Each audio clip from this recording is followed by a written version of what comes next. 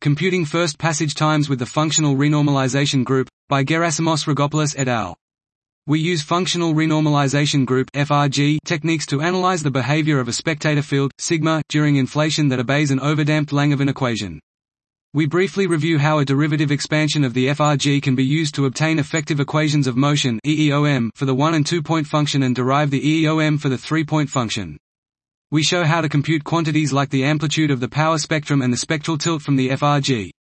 We do this explicitly for a potential with multiple barriers and show that in general many different potentials will give identical predictions for the spectral tilt, suggesting that observations are agnostic to localized features in the potential.